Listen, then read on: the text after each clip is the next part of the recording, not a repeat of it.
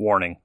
This podcast involves discussions of a spooky and graphic nature not suitable for children or the faint of heart. Strong language and mature content is present. Listener discretion is advised. You have been warned.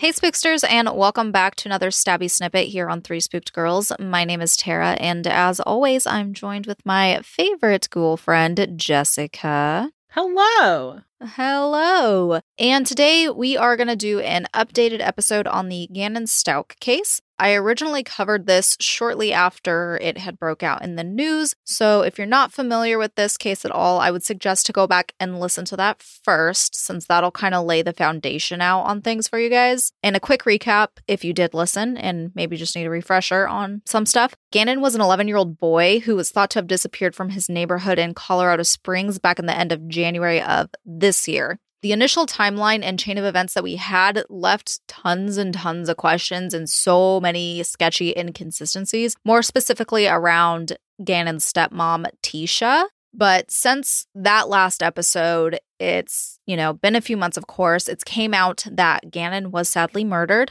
more than likely the day he was reported missing. Tisha, during all of that, she ended up traveling back to South Carolina, where her family was at, because Al had kicked her out of the house and all of that. So she left, but she was brought back to Colorado, and she's now still in jail in El Paso County, and she is there being held without bail on 13 felony counts, which are first-degree murder after deliberation, first-degree murder of a person under 12 by someone in a position of trust, child abuse resulting in death, tampering with a deceased human body, tampering with physical evidence, 7 counts of a crime of violence for using a weapon, and the weapon listed in the affidavit is a firearm, a blunt object, and a sharp object, 1 count of crime of violence causing severe bodily injury or death. And Gannon's body, if you're following this, you'll already know, was found in Pace, Florida on Tuesday, March 17th.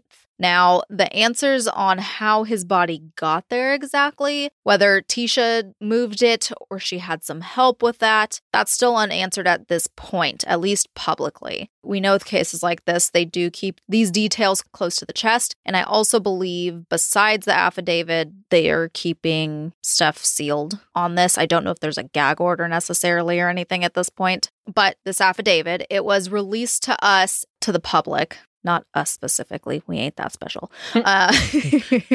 We want to be that special. Yeah, we would love to be. In early April, and it was said to originally be leaked through social media. I believe it was a Facebook group because, with missing persons and popular cases like this, there's always groups dedicated to that kind of thing. True. But once things got confirmed and okayed, the media started posting it on the internet and stuff like that for everybody else kind of thing. They wanted to obviously make sure it was real before they did that. And it gives us a lot more details on the timeline of everything. So I do want to use the bulk of this Stabby to walk through all of that. So if you listen to the last episode, like I said, you guys know we had lots of questions that we were raging about. Well, we do get some of those answers. I will say, though, that, of course, this is a case involving the death of a child, and it is violent. So if anything like that does trigger you, I would say go ahead and skip this one and check out any of our backlog or any of our free patron episodes if you're not a patron. Yes. And then another kind of refresher, in case you don't remember her sketchy bitch ass.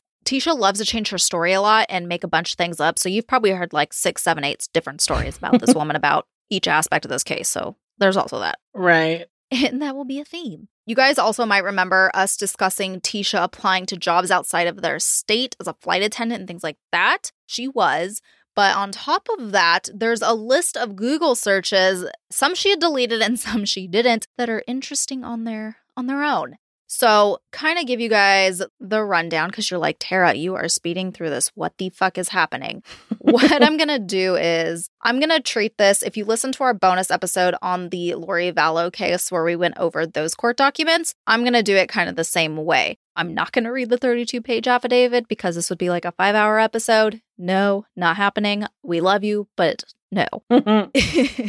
So I found on KRDO, when I was putting my new timeline together, it was pretty much everything I was writing was what they had written when I was on a bunch of different news sources and stuff. So I liked how they compiled it. And then I just kind of inserted different little tidbits here and there as well. But if you would like to follow along or look at it after, the timeline I'm going to go after to kind of explain what's happened and then where we are at is from KRDO. They're the local news station for there, and they've done really good coverage on everything. And I believe they might have been the ones who did her interview with her, like back to the camera and stuff. Definitely check it out. But wanted to give y'all that PSA. So anyways, so basically, of course, when this kind of shit happens, they're going to go through your search history. And you think if you delete it and it's gone, you're dumb. Because that's not what happens. They will find it. So a couple days before he was murdered. So the 25th, they say the 25th through the 29th, these are some of the searches and stuff. Now, I'm not going to read all of them because there's also a lot, but I'm going to read some like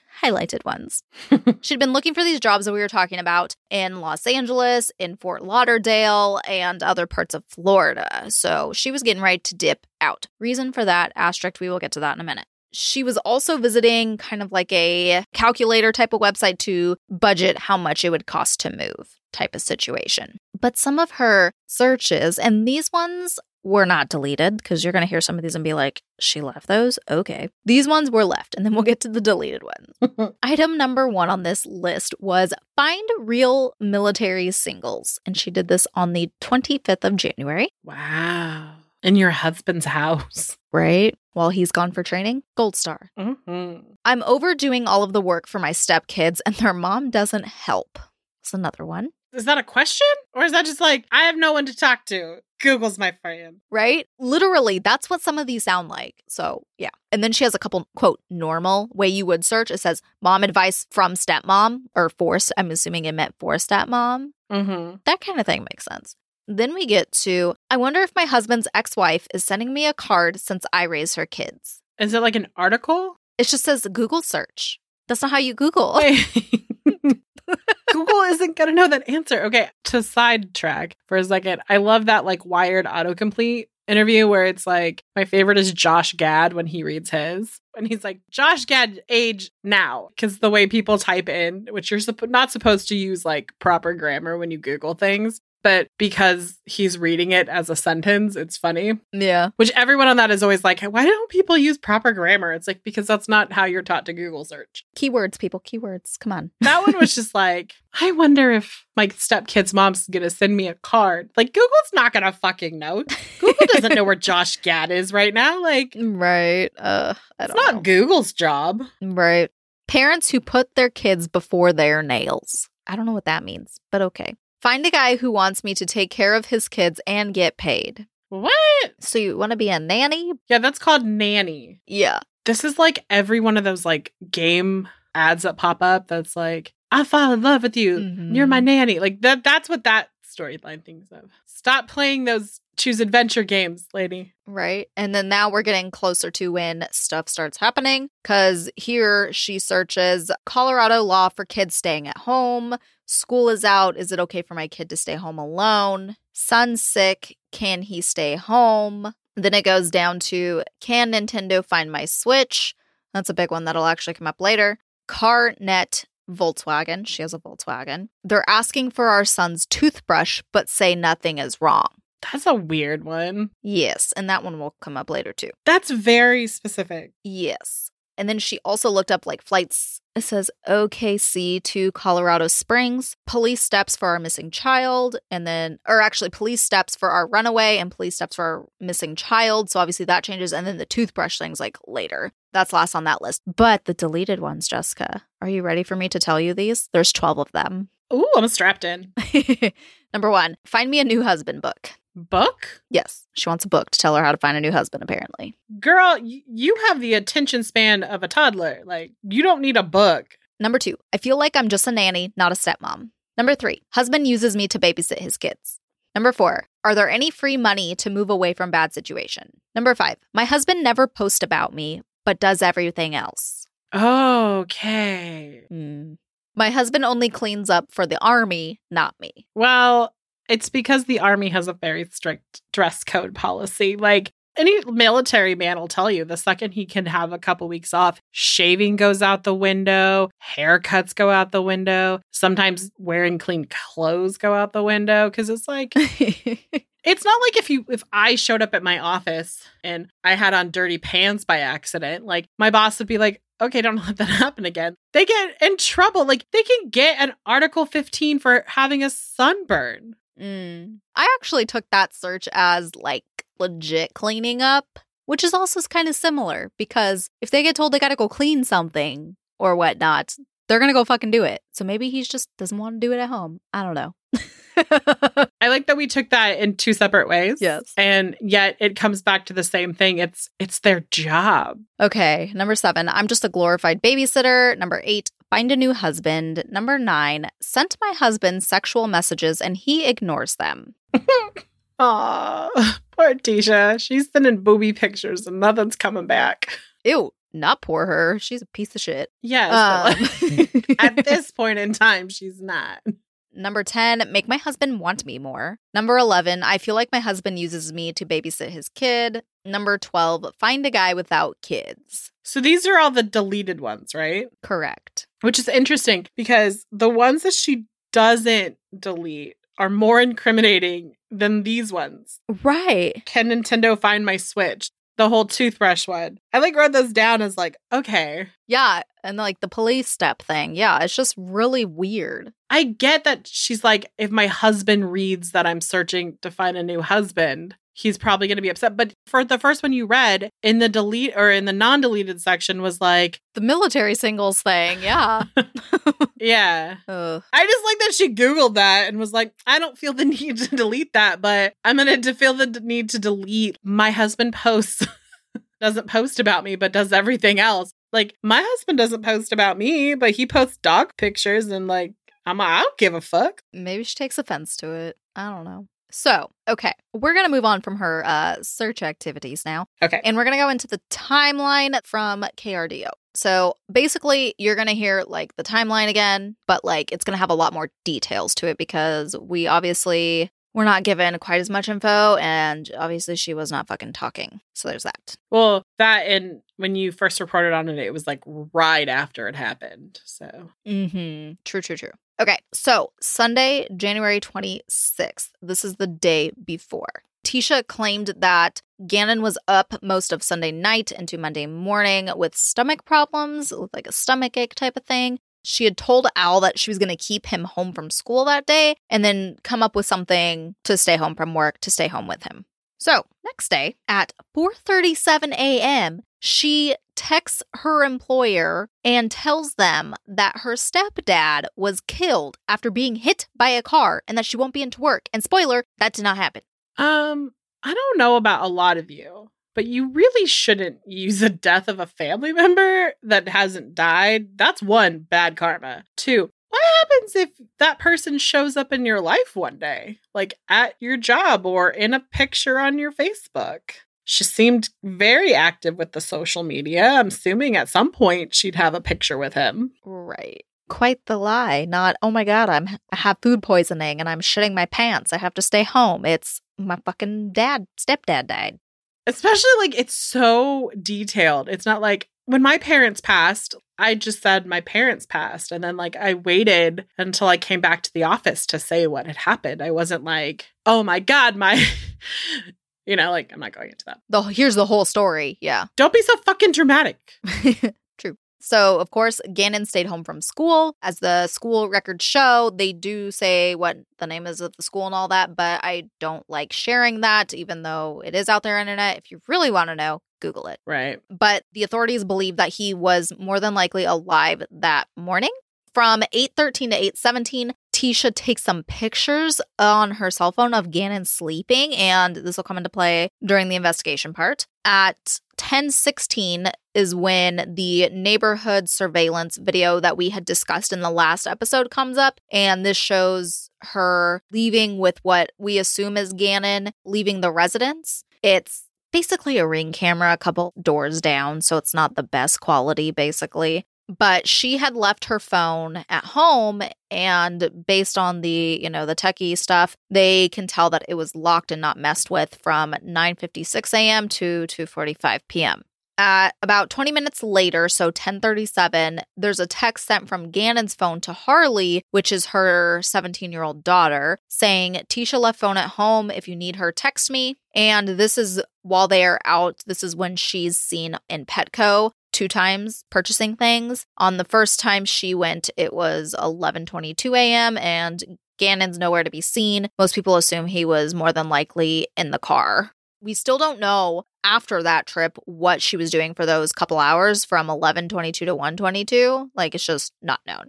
Around that time, so 1:21 p.m., there's a text from Gannon's phone responding to Al asking if he can play Zelda at least, and Al says not today. And then we see Tisha goes back into Petco one more time and then leaves. And this is at 1:22. And then about 20 minutes later, Gannon's phone searches, can my parent find my cell phone if it's off? It doesn't really sound like a kid thing would look up type of thing. So in my opinion, and in the article it said the detectives think this as well, they think she was searching this because it was also the same type of, full sentence format and stuff that she does. Got it. And then half an hour later at 2:14 p.m., this is when investigators think Gannon was murdered by Tisha sometime after this time because they are back in the residence, and more specifically, they believe this happened in the bedroom. They find a lot of evidence that we'll get into in a little bit and how they kind of determine all of that. So at 2:19, the vehicle's there. We see that in the footage too if you watch the surveillance stuff. If you go to our other sources page for Gannon, those are on there and you can watch them. On the footage, you see a little boy figure get out, so it's more than likely him because it's same build, same everything, They have ADT motion detectors in the house, and so those had no movement at all from when they left at 10:16 till they got back at 2:19. So nothing going on. Gannon and Tisha entered the house, and his little sister, because I know we were kind of what the fuck, where is she? Because she's 7 or 8. She was at school, so she wasn't home yet, and then Harley was said to be at work. So 2:30. So during this time, the motion sensors show movement between the upstairs and the downstairs. In an interview with the detectives, because she had obviously went in a couple days after this, they wanted to question her more because she's acting sketchy, which we will get into. Tisha had actually told the detectives that she was being raped by this guy she made up named Eduardo. She says that she met him near a construction site the day before. I don't know what she's doing hanging out there, but okay. And then she claims that Gannon knocked over a candle and burned carpet. She had called him to fix it and had given him the garage code, the pin pad thing, and that he would come in to fix it now into this Monday. She's saying she met him Sunday. More on that in a minute. Wait, so she just gave a guy she met in a parking lot or at a construction site the code to her house? Supposedly. There's a level of stupidity out there, but Oh, but he doesn't exist, so she didn't do it. Well, I'm just the theory of that is stupid. Mm-hmm. So she thinks me lying about this and then saying, oh, I gave him the code. I get what you're saying. Is she thinks that's, I don't know, sane to say, I guess? Reasonable? Well, she's saying he got into the house because he had the code I gave to him to fix the carpet. That's why there's no forced entry. Mm-hmm. And that's why there's no forced entry. But does she not realize that the company ADT keeps track of all that shit? No, apparently not. Oh, God. But she has the wherewithal to Google how to make my husband want me. Okay. Yeah. And then at 3:15, this is when, if you go by the original story, Tisha was claiming she had saw Gannon leaving to go play with a friend. And around this time, this is also when his younger sister got home from school. And Tisha had told the little sister that Gannon was asleep in her bed and told her to go play outside. Detectives believe that this was when she was cleaning up. So she was trying to get her out of the house so she didn't see anything. Got it. So basically that he died after they got into the house. So essentially, I know up above it said like after 2:19, but I'd say probably between like 2:30 to the 3:15 time block is what I'm thinking, because there's all that movement and everything else type of thing. That's 45 minutes. Yeah.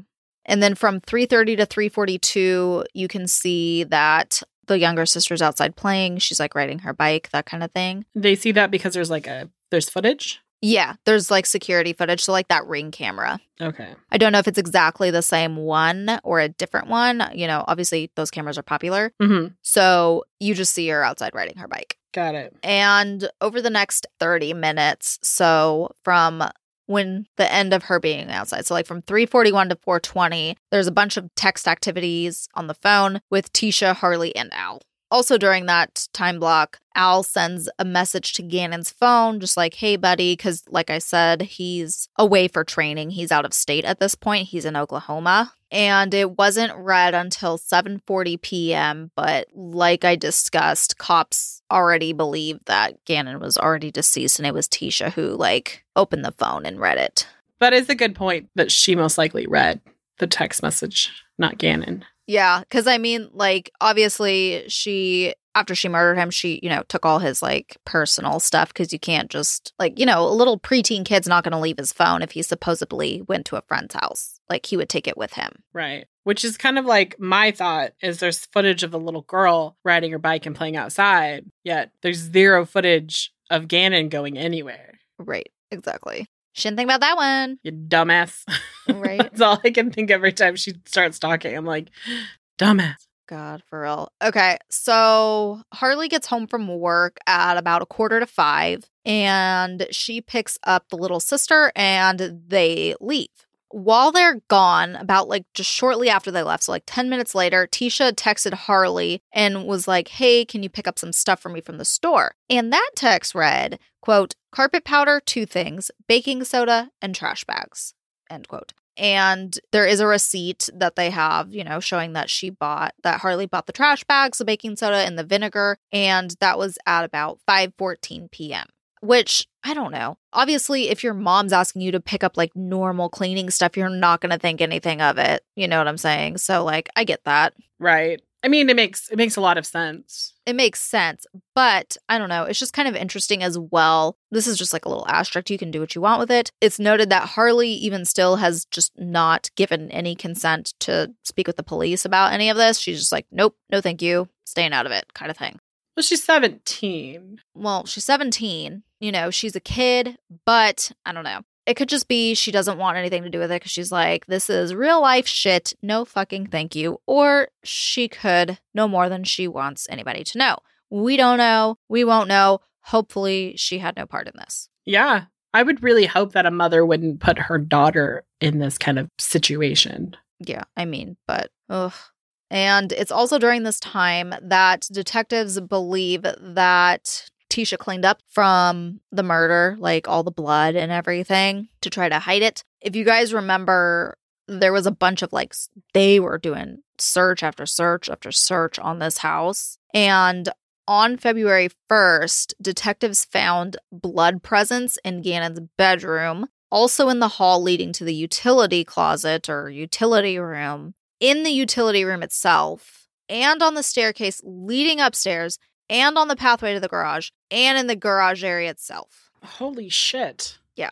But back to this day. Tisha calls 911 at 6:55 p.m. It says at 10:09 p.m. that's when the deputies respond. Here's where something did not go good. Deputies observed that her Volkswagen, it's a Tigan, I don't know how to say it. I don't know, some little car. Oh, I know what you're talking about. I don't know how to say it either. Yeah, it's some Volkswagen car. Anyway, it was backed into the garage. They now think that his body was more than likely in the trunk because, no spoiler, they seized her car at this point and there was traces of blood in the vehicle. I don't know why they didn't think to check this when they were there.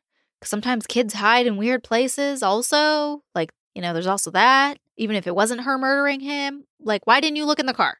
Why? That is a huge question, considering we live in a post-Casey Anthony world where trunks are apparently completely sealed up. This is so disgusting. The only thing I can think too is like, I wonder too, like, even if they, looked in the windows and stuff, or they had her pop it open, you know how some of those cars have like that little thing where like the spare. Oh, I have that in my car. Yeah. You like pull it up, or your spare tire, or like you can store stuff like, an emergency kit and stuff in. That's a good point. I didn't want to totally throw shade on these cops, but I'm also like, what the fuck? But then I was like, well, let me think about it too on the other side of it. But you also have to look at the fact that she's saying, like, he went to a friend's house and he's never come home. Mm-hmm. They're thinking, why would he be in the house at all? Right. Because, like, you have to realize that most of the time when something like this happens, you watch on TV shows and there'll be like 45 cops at this house for a missing kid. Mm-hmm. It's not like that in real life. You're probably getting 2 to 3 police officers and a detective out there, and they have to go through the house, and they're thinking, we're looking for evidence that this kid left the house. The trunk isn't somewhere. So I don't necessarily think the police did a bad job. No, I'm not saying that. I don't know. Like, at some point, you have to kind of be like, we live in a world so full of sick, fucked up people. And I don't think I would make a good cop, because I would go, like, you murdered your kid, like, right off the bat. So pop your trunk, bitch. And I'm sure those responding officers probably feel terrible after they found that blood in that vehicle, not thinking to look there or whatever. You know what I mean? Right. Because it's also, here's the thing too, like, we can say how we want to say all day long, because it's like hindsight's 2020 now, when you know that there was blood in the car and we know that she killed him. Right. And it's like, you don't actually know he's in the car at that time. Who knows if this house has like a convenient storage place that people don't know about, or, you don't necessarily know that Gannon could have been in the car. He could have been moved into the car later. Yeah, he could have been anywhere, like plenty of storage stuff. Or, being a military family, you have those huge tough boxes. He could have been in a tough box. Like, there's so many different scenarios of where he could have been. Right. And from what they're being told is that she saw Gannon leave the house, that he went out the side yard through the gate. Mm-hmm. They're going to go look in the neighborhood. Right. And to the police's disadvantage here, you have someone telling them this kid left their home. Like, if she had said, I had told Gannon he couldn't go to his friend's house, and he went upstairs and slammed his door, and I went to check on him 45 minutes later and he wasn't there. Yeah, you would look at every nook and cranny of that house, because you don't know if he's just hiding, being a little brat. Mm-hmm. But she purposely told the police he left the house. Mm-hmm. Exactly. So when they're doing like their little quick look around, they do go into his room, and I only noted this because later they compared the body cam footage that they had from that day compared to the photos that she took on her cell phone earlier in the day that morning, and there was some differences. So Gannon's bed had totally different bedding, like sheets, comforter, all of that, everything different. And the bed was also in a different spot completely. It was pushed up against the wall. And in the picture, that's not how it was set up. Interesting. Mm-hmm. I mean, he was supposedly sick. Like, I could see, like, there being a new comforter set or something, like, if he had gotten, like, sick on the bed. But, like, here's why that story doesn't track. Your child is sick. Why would you leave for, 3 to 4 hours without him? Also, why would, if your kid was sick, would you allow him to go to another child's house where he could then infect that child with whatever cockamamie bullshit that kid had? Mm-hmm, exactly. And it's like, there's that text message with Al and Gannon, can I at least play Zelda? If she knew that Al had said no, would she have let him go out? Mm-hmm. If he can't even play a video game, what makes you think he should go to a friend's house? Right. I don't know if there was like a phone call before or something like that where he had asked if he could play a game or something like that. And Al had said, no, you can't go to your friends. Like, can I go to like Billy's house? And he's like, no, you're sick. And then it's like, well, can I at least play Zelda? And he's like, no. Yeah, the phrasing on that is a little interesting. So it's kind of like if it was him, maybe there was a pre-conversation, or it's probably just Tisha typing how she fucking types. Who knows? Well, it just seems random. Like, can I at least play Zelda? Yeah. So the next day, Tuesday, January 28th, early that morning, there's a conversation we talked about in the last episode with Tisha and the old babysitter. Essentially, this was her setting up a story that he had supposedly went off at the friend's house, but she didn't know what friend and all of that. Everyone's like, okay, you don't keep up with your kid's friend. Like, she literally says, I don't keep up with his friends. Okay, you take care of this child. He's 11? He's 11. Okay, your daughter's almost 8. Yeah. Other than like maybe friends at school that she doesn't hang out with outside of school, you know every single person your child is friends with. Mm-hmm. At 11, presumably thinking you're going to still have that. Right. Yeah. He's 11. Like, I could understand at like 17 having like a friend of a friend that you kind of know. Yeah, like with Harley, that would make sense, because she's almost an adult. Right, because she's got a job. Mm-hmm. Yeah, things like that. There's external places where you would meet someone you don't know. But for even a nanny not to know who the 11-year-old kid's friends is with, it's ridiculous. Mm-hmm. Are you telling me that this place you live is so safe that your kids can run around and talk to people without your knowledge? I'm sorry, but my biggest fucking thing I would have shouted at her is, he's 11. Why are you letting him go to a friend's house without you dropping him off and picking him up?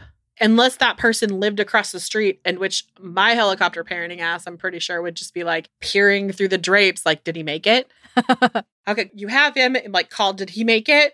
At the very least, like, the story she's telling is like neglectful parenting and is still an offense. Yeah, exactly.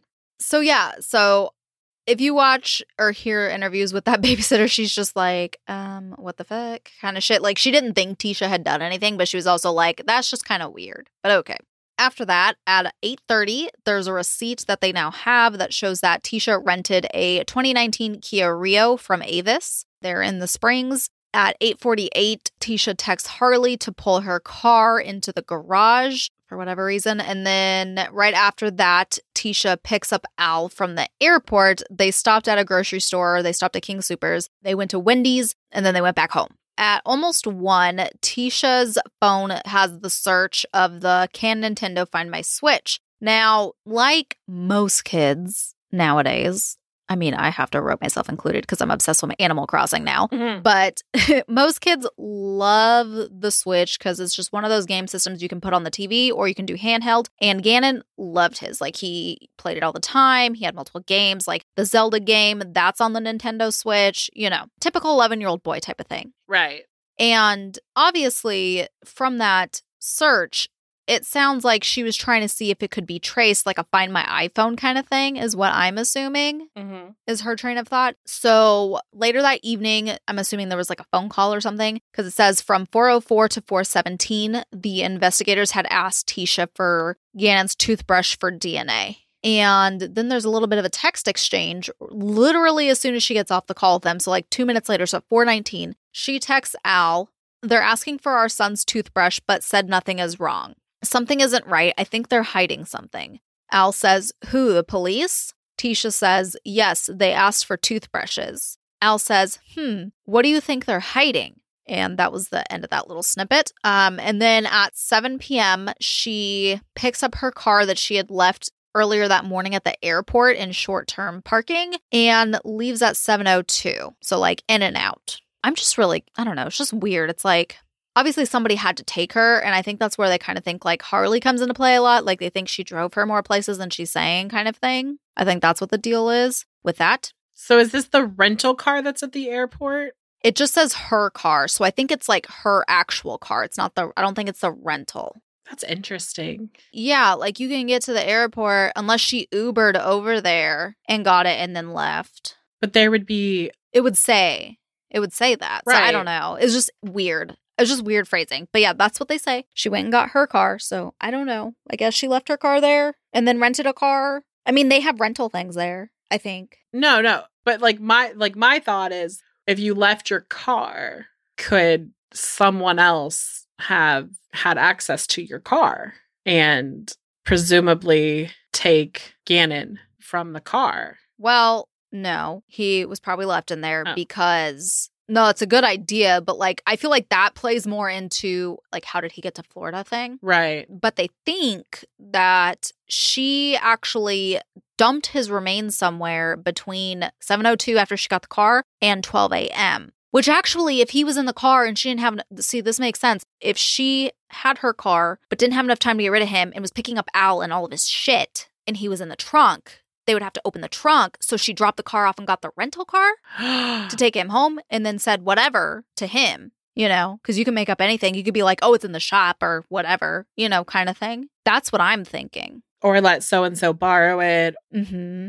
Yeah, exactly. Oh, no, that makes a lot of sense. Yeah, because after her car, they think is when she, tried to dispose of his body. And they think that because between 8:30 to 10:20, those 2 hours, they were pulling stuff off of cell phone towers from her car because, it's like probably got Bluetooth and all that stuff. And it was in this rural area of Highway 105 and Perry Park Road. And this is in Douglas County. And this is near Palmer Lake. And if you guys remember, after a certain point, they did focus their search over there in Douglas County in like these areas.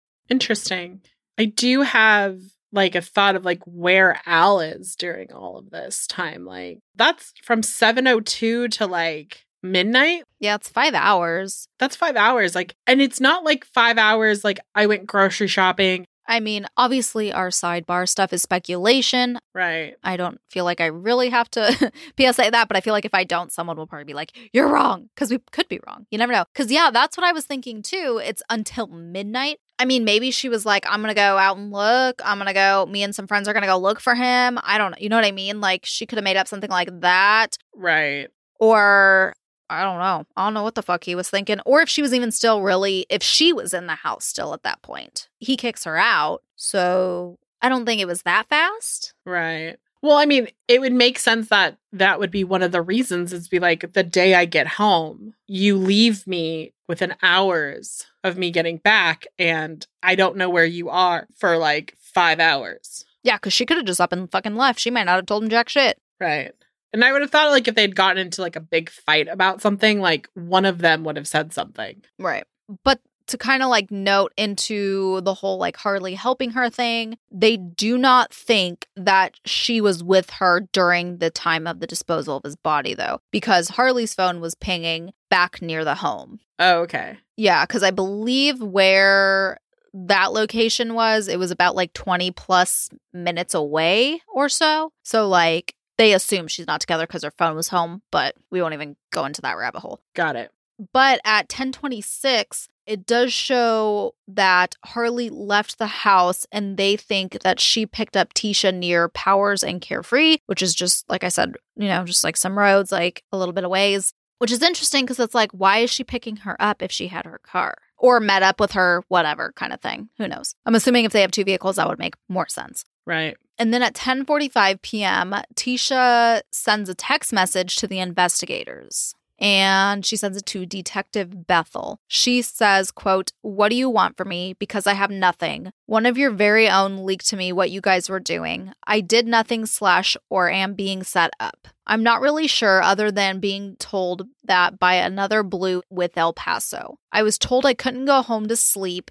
And on top of that, men were sent to a home with a minor female, and she was forced to stay there, not to even have food." Well, it says good, but I'm assuming she meant food. "Every conversation that said, even at this moment, I can hear inside. What do you want from me?" And the detective just replied, "Come in to talk to me. I just would like information to find Gannon." What a weirdo. Yeah. She outed her source because, that's not that hard to figure out, like, who the fuck she knows. Right. And then on top of all of that, she's antagonistic towards this officer. Like, what do you want from me? Like, what do you think he wants from you? He's tasked with finding your stepson. He's trying to find your kid. Right. It's like, I hate these people who are like, I am so innocent. And it's like, you're not. Mm-mm. Okay, here's the thing, too. She doesn't return the rental until the following day. So my big question is like, how did you get to this airport? How did you get there? That's what I want to know. Because on Wednesday, the 29th, it shows at 9 a.m. that's when the Kia Rio was returned. Wait, hold on. It would depend on what time it closes and what time it opens. Unless they're actually showing like footage of her going in, because there is such thing as late drop off. So if you late drop off, you put keys in a box and then it literally the next day at the first when they open, which 9 a.m. seems like a time they could open, that's when they would say that she returned the car. Yeah, no, I'm assuming they have footage because then it's also noted that she's picked up by someone in like the same vehicle that Harley has. She has like a Jetta or something, like a white Jetta. So I'm pretty sure they had footage on that. Got it. I withdraw my statement. No, you're fine. So at 11:30 a.m., there's more surveillance footage that catches her at a car wash with potential blood on the back bumper. And then by noon, that's when she arrives to the El Paso Sheriff's Office for her interview with the detectives, noted that she was 2 hours late. She was supposed to be there at 10. Well, you can't show up with blood on your car. True. Tisha has all kinds of stuff with her. Apparently, she brings a ton of papers with her and notes and all that kind of stuff for her interview. And then they also, because they're detectives and they're trained in this shit, they noticed her car was wet. So they're like, you were at the car wash. Okay. So I mentioned that she had made up Eduardo. This is when this went down. So Tisha claimed that she was held at gunpoint and then raped by Eduardo, and then that he's the one that took Gannon after her attack. She also claims that he was in the basement when she came home, but allowed her to greet the stepdaughter, the younger sister, and have her go out, which it's like, no rapist home intruder is going to give a fuck about that. Sorry, they're not. Right. And also, there was no movement. There would have been movement of him getting in the house. Right. But also, like, normal people, when the child is taken. I mean, typically, no, people just say, I was raped. I was held at gunpoint. After he finished raping me, he took my kid. He kidnapped my child. And then there would have been an Amber Alert. There would have been all this thing, like description of this guy, the name, where he worked, what company he worked with. And the fact that this is like a few days later is like, well, here's my paperwork. And on my paperwork, you see right here, his name is Eduardo. And he raped me and he took my kid. I would have been like, did we not get the right story days ago? Right. And that time chunk after when the little sister's outside, that's when she says the attack was. So from like 3:30 to 4:30. Mm-hmm. And then she says she might have hit her head and blacked out. And then claimed that during the attack, Gannon tried to intervene and jump on the rapist's back. And then there's also claims that she says Gannon got thrown against the room and got held at gunpoint and demanded a suitcase and a cardboard box. There's another version of the story, which I'm not going to go into too deep details, but basically that she and Gannon were both assaulted type of situation. She says that too. But she also claims that she, for some reason, decided to clean up the area of her attack afterwards before calling the police. Why? Exactly. And of course, when hearing this, bunch of bullshit, they're still going to treat it like a legit thing. And they offered her a rape kit, like a rape exam. And she says, nah, no thanks. So you have this person who, just the logic of this, if you're a police officer, you have this person who says, I was raped. Most of the time they can get DNA from a rape kit. And let's say this person is an offender already. Boom, real identity. Right. And then at this time, they seize her phone. Right. And at the end of her interview, she sticks tissues down her pants, claims she has chest pain and shortness of breath. How does shoving tissues down your pants help with that? I'm trying to think. I mean, unless she thought having a heart attack means you pee yourself, that would be a seizure and doesn't always happen, but it happens sometimes. And I know people who have seizures and never once have I ever heard them be like, well, I felt it coming on, so I shoved some tissue down my pants to stop the pee. You just pee. At that point in time, you would just take your pants off. That makes more logic. Right. Oh, God. Because have you ever poured water on a tissue? Yeah, it's it doesn't do anything. It's just disintegrates. Yeah. Oh, God. But with her stuff she's doing, she's then transported to a hospital, apparently. And they also decide to seize her car. And, of course, she leaves the hospital without telling investigators that she has left. Oh, that makes so much sense because in the hospital, they're not going to be watching her as closely as if she was in an investigation or an interrogation room. Yeah. Tricky little bitch. Right. And then it said she's picked up by an unknown person. And then she is seen linking up with her daughter, Harley, several miles away from the hospital. That would make sense. If you were Harley, you'd be really concerned that your mother was just in the hospital. So if you had a friend pick you up and then drop you off later. I just don't understand how people aren't why do you need so many rides all of a sudden? Right. And then that same day, investigators also find multiple carpet brushes with carpet fibers on them in the dishwasher back at the Stauch house. And they also find an empty gallon of vinegar, which, matches the receipt. And the same day, Tisha rents another car. She rents a Nissan Altima, and they popped a GPS tracker on it.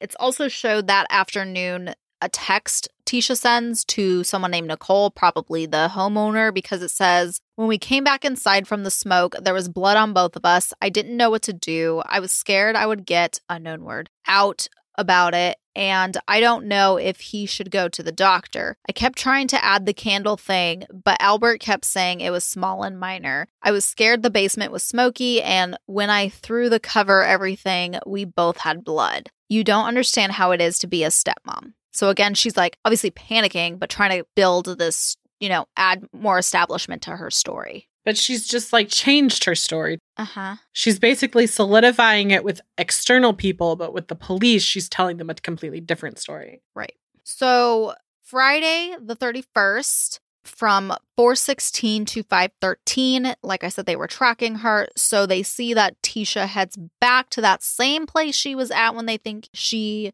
got rid of the remains on Highway 105 and Perry Park Road. And they thought that she had went back there to make sure his remains weren't seen near the road and anything like that, or that his body was covered up, that type of thing. Now that we know he was transported elsewhere, I'm wondering if maybe she was collecting him. Or meeting someone to collect him. That's my thought too, is I kind of have a theory that she's not doing this alone and this person would transport him to Florida. Yeah. And then on the 1st, like I had mentioned before, really briefly, they had evidence, with all the blood everywhere. They also found traces of blood on the rear of the vehicle, like we talked about. And that also included the inside as well, on the rear passenger seat, the front passenger seat, and near the glove box, like that whole little area. So over this time, they do all kinds of searches. They do, I think, over 100. They do a ton of searches. Got it. Now, they use Blue Star, which we've talked about in other episodes before. And this is when they find the presence of blood in Gannon's bedroom and all those other places that I mentioned before. This is just, oh my God, this is just... So in his room, they suspect, because of the Blue Star stuff, that there was so much blood that it seeped through the carpet to the pad and to the concrete underneath the pad. That's so fucking much. That is a lot. As a dog owner who has left her dog in a house by herself, for that kind of penetration, it either has to be a ton, so it soaks really quickly through, or it has to be there a really long time. Right. And they also found blood stain and blood spatter on the wall, and they find 50 droplets of suspected blood on the walls where his bed was pushed up. Oh, so she moved it because she couldn't get rid of them. I'm guessing, yeah. Did she not think that it eventually moved the bed? No, probably not. On top of all of that, there was a red stain on Gannon's mattress, which they assume is blood. And then there was a blood cast on the wall as well. So there's just blood everywhere. It sounds like it. Yeah. And of course, experts came in and they said based on these stains on the walls and things like that, that was created by gunshot, blunt force, and or stabbing. And then they also found blood even on the edges and behind an electrical socket that was near his bed too. Oh, so if it was above the socket, it could have dripped down into it. Yeah. Okay. They're thorough. Well, I'm glad. And then, like I kind of mentioned earlier, this is the time they shift to focus in Douglas County because obviously they've seen she's driven there multiple times. And they start monitoring phone calls between Tisha and Al. And of course, they say that, her story is obviously always changing. If you go and listen, we went through her interview and then I read her big statement she had put out before. So you will see all that. And then I guess also on this day, on the 13th, this is when she kind of tried to plant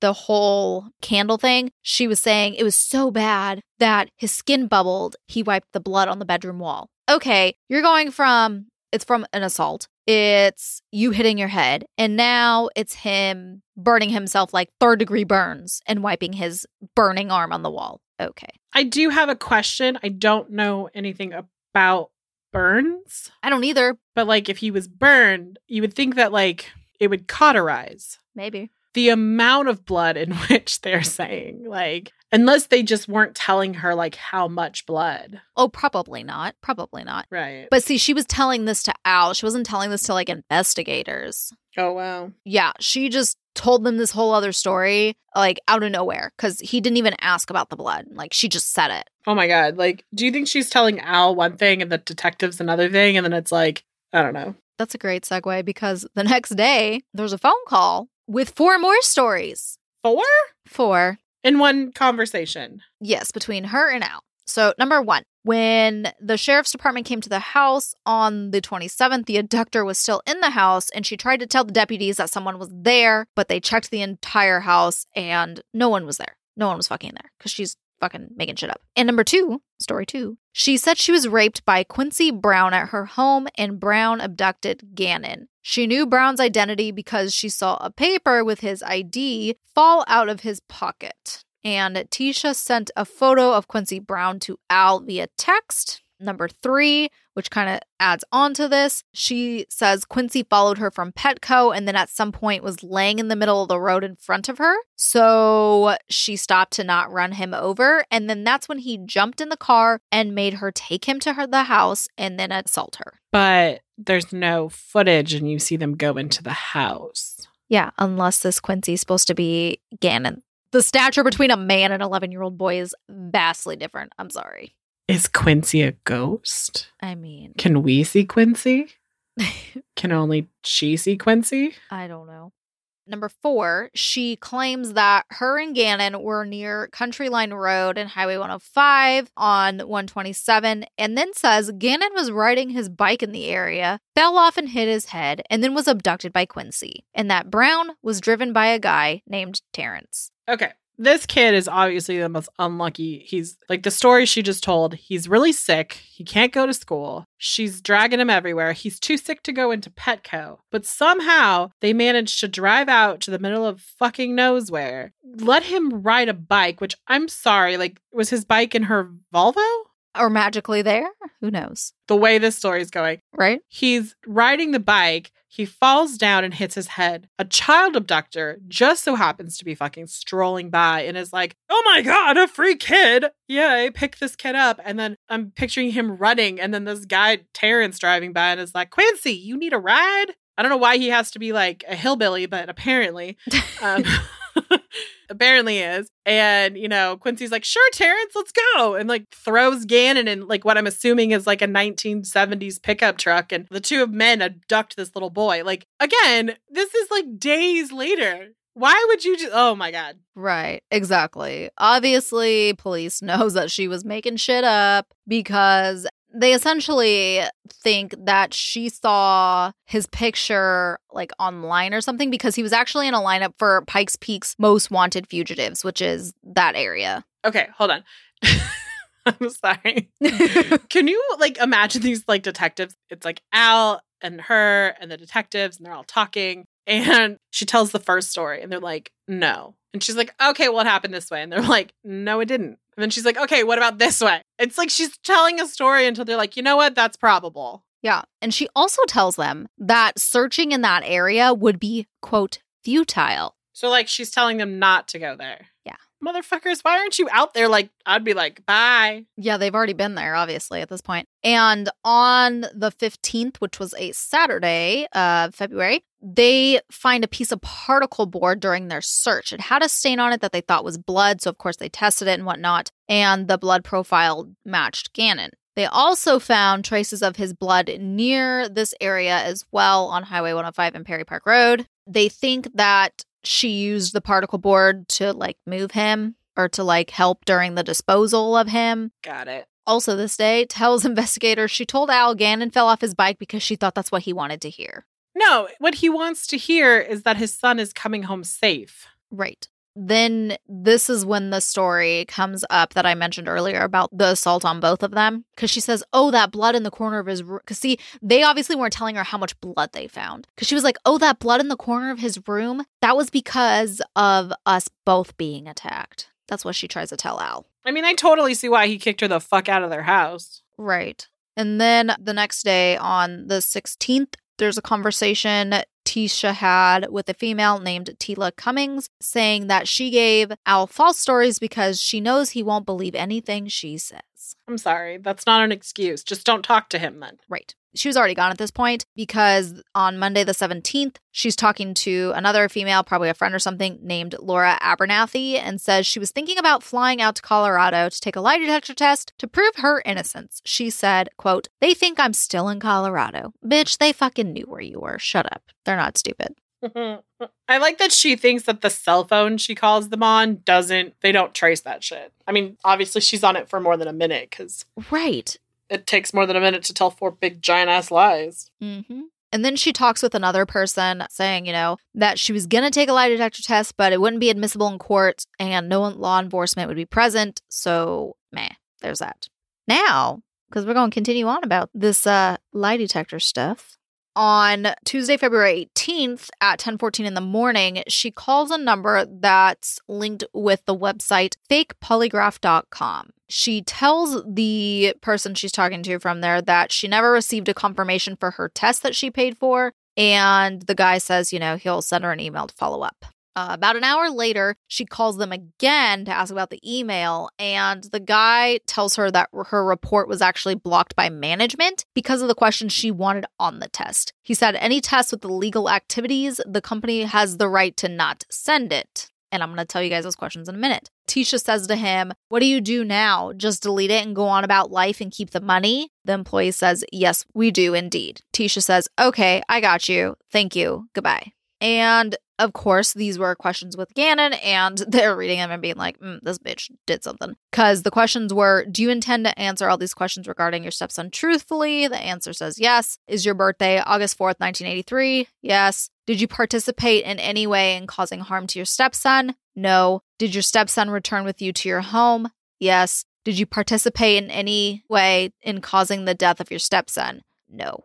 And I mean, at this point, he's still a missing child that's presumed dead, not a dead child. They hadn't found him. Yeah. Right. But obviously, if the fake polygraph company ain't gonna fucking do it, you fucked. But because of all of their, the investigation they've been doing and whatnot, on February 28th, that's when the judge had signed the warrant for the arrest, and she was arrested in South Carolina on March 2nd. And then, like I mentioned before, on the 20th, that's when his remains were found. And I believe it's just one of those things, because kid cases, like we've said, is always so hard. So I read enough to know that they found him and just kind of mind dump. We're done talking about this. But I believe they found him in a duffel bag and under a bridge. That's so sad. Yeah, I know. It breaks my fucking heart.